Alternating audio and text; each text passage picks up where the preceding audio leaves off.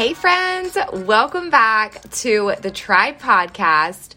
Before we get too far into it, I said this in week 7, but I think it's worth mentioning again. I know that the approach of Mother's Day is not an exciting time for everyone.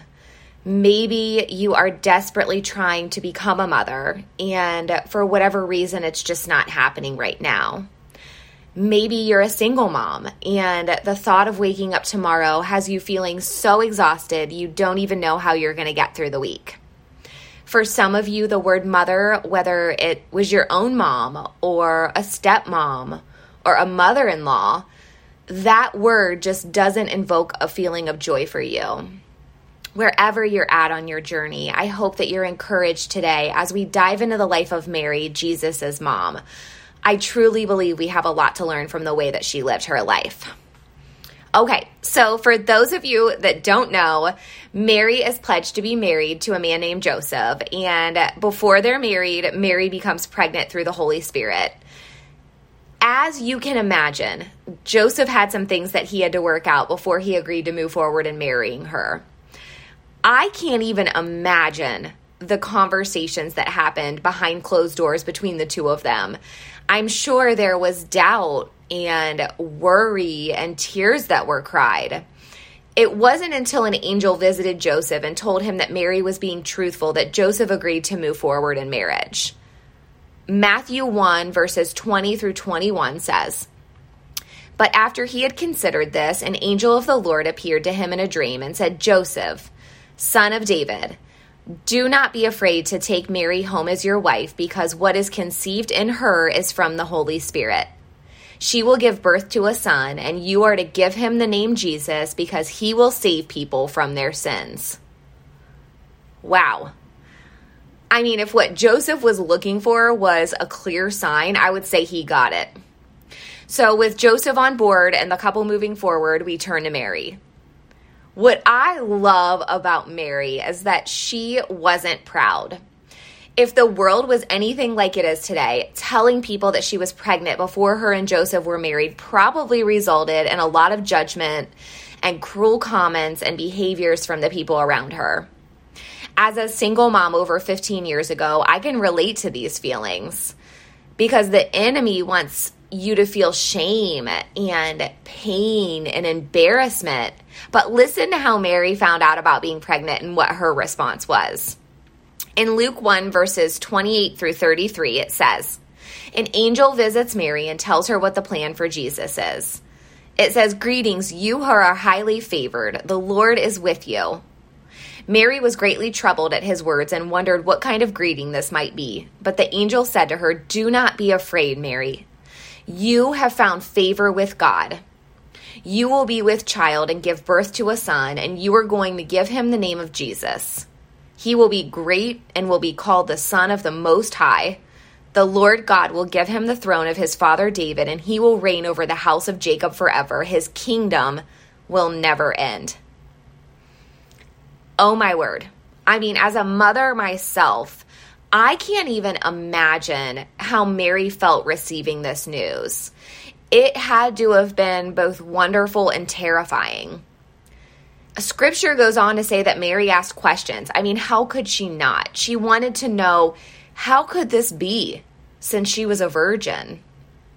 Mary had an unshakable faith, so it wasn't that she was doubting the plan. She just wanted to understand it a little bit better. After the angel finishes telling Mary that she's going to be the mother of the one true king, my favorite part of the story is found in Luke 1, verse 38, and it says, "I am the Lord's servant," Mary answered. "May it be to me as you have said." Then the angel left her. Y'all, that kind of obedience and faith should be so encouraging to us. We live in a world where we want answers and we want to see results. But Mary didn't have all the answers. She didn't have a mapped out plan or a to-do list that explained exactly what would happen each day leading up to her giving birth. For Mary, she didn't need the details because she trusted God and took him at his word. When I think about being on this journey of being more like the woman that God has called me to be, I'm drawn to Mary and the characteristics of her heart. And there are 4 things that stick out to me about Mary. The first is that she humbled herself to the Lord. She literally said, I am the Lord's servant. In my mind, she's saying, do with me what you please, because I trust you and I trust your ways and I'm all in. The second characteristic of Mary that I'm drawn to is her obedience. She believed that God's plans and God's ways were better than hers, and she surrendered to his plan and for God to use her as he saw fit. The third characteristic is that no matter how far-fetched this plan seemed, Mary truly believed that nothing is impossible with God. And lastly, it would be that Mary praised the Lord after finding out.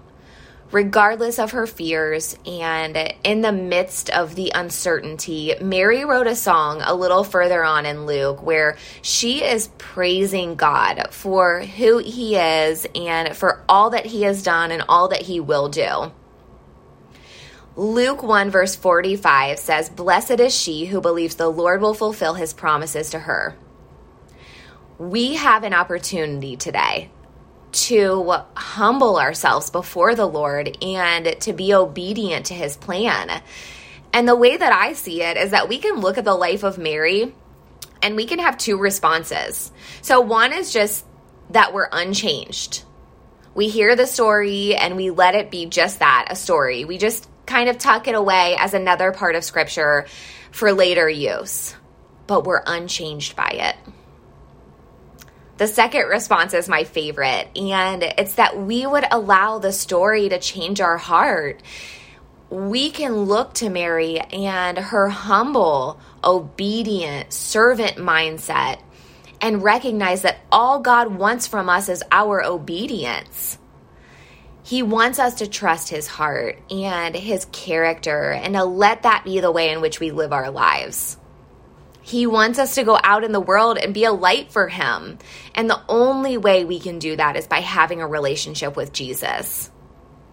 You know, for us, the advantage that we have is that we know how the story ends. We know that Jesus dies for our sins so that we can have life and have it to its fullest. And as we head into Mother's Day this coming weekend, my prayer for everyone listening is that you have a heart like Mary. Let this story transform your heart in a way that leads to a humble and obedient heart for Jesus. For all the moms out there, happy Mother's Day. Keep going. You're doing a great job.